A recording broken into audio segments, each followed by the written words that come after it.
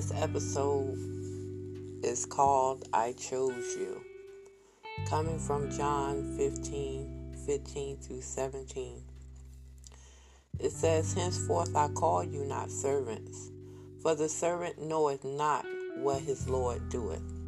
But I have called you friends, for all things that I have heard of my Father I have made known unto you. Ye have not chosen me, but I have chosen you, and ordained you, that ye should go and bring forth fruit, and that your fruit should remain, that whatsoever ye shall ask of the Father in my name, he may give it to you. These things I command you, that you love one another. I have called you friends. I have shared with you what my Father has shared with me. I have chosen you to be my disciple, to follow me. I ordained you that you should go and bring forth fruit, make more disciples, saving the sinners, and that your fruit shall remain. Don't lose your own salvation in discipleship, that wholesome you ask for. Ask of the Father in my name, he may give it to you. Love one another, I command you. Let's talk about friendship. What is friendship? Friendship is this. A true friend is someone who sticks by you when you are down and celebrates with you when you are up. It's someone you trust. It is someone who understands you, knows the real you, and appreciates the person you are, not change you. People who are not your family should be people you have chosen to be your friends. You are in charge of who you allow yourself to get involved with. Build strong, healthy relationships. They say you are what you eat. You are also like the one you hang around with. Birds of a feather flock together. So do not allow yourself to get unequally yoked. There are many types of friendships. We have situational friends, casual friends, close friends, and true friends. Situational friends. Let's talk about that. You see each other regularly, have fun together, even share occasional disappointments.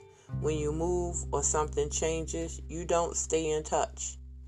Those are people that you work with, go to the gym, the club, things like that. Those are situational friends. Casual friends are people you meet. You meet each other once in a while, go out for lunch and dinner, catch up on the news, the gossip, whatever. You like each other, appreciate the company, but are not best friends. Those are your casual friends. Your close friends are people, they understand the real you. Those are your close friends. Help when you're in trouble and are people you can rely on. They will not betray you. They let you in their lives and care about you deeply. Such people don't come along often. These close friends don't come along often. And such relationships are to be cherished. Let's talk about what true friendship is.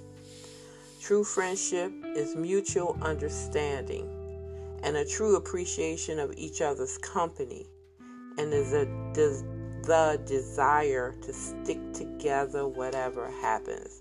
That's a true friend. Let's read that again. That's mutual understanding and true appreciation of each other's company, not changing each other. And the desire to stick together no matter what happens. That's true friendship. There's no magic solution. Sometimes relationships disintegrate, come apart, or people grow out of them. I mean, that happens. But if you don't spend time together, have fun together, and talk, really talk about your lives, decisions, whatever's going on, the friendship probably will not last. I have an example. This is what I used to do a long time ago to see exactly where I was with people and where they were in my life. And that is, I drew a circle. It's very simple.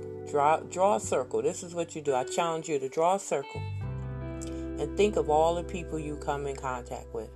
Place your name in the center of the circle. Ask yourself this question: where are they in my circle?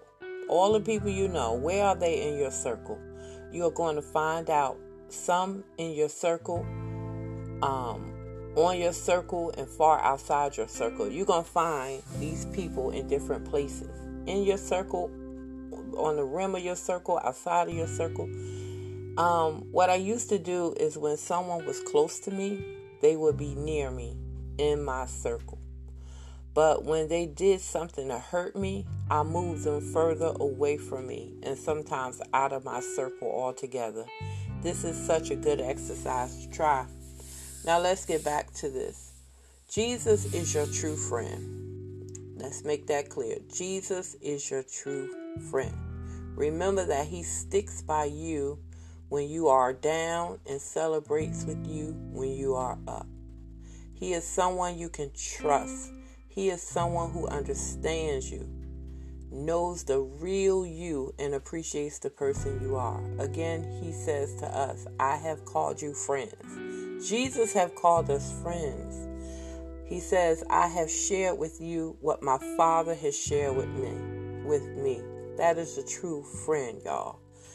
He says, I have chosen you to be my disciple, to follow me. He said, I ordained you that you should go and bring forth fruit, make more disciples. So he wants us to make more people like him, saving the sinners, saving the people, and that your fruit shall remain, meaning that don't go out there trying to save people, then you lose your own salvation. Don't lose your own salvation in discipleship. That wholesome you ask for. Ask of the Father in my name, in Jesus' name, he may give it to you. So Jesus is saying, love one another, I command you.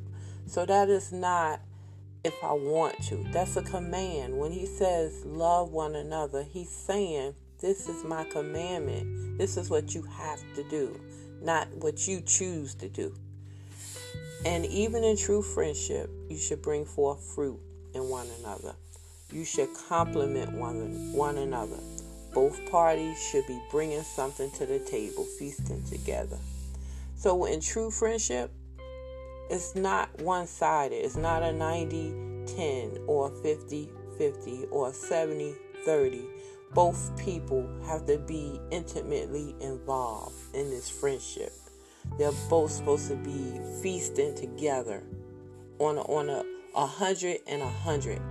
That's what it needs to be. So again, I say, love one another, because that's the commandment of God. Amen. Have a great day.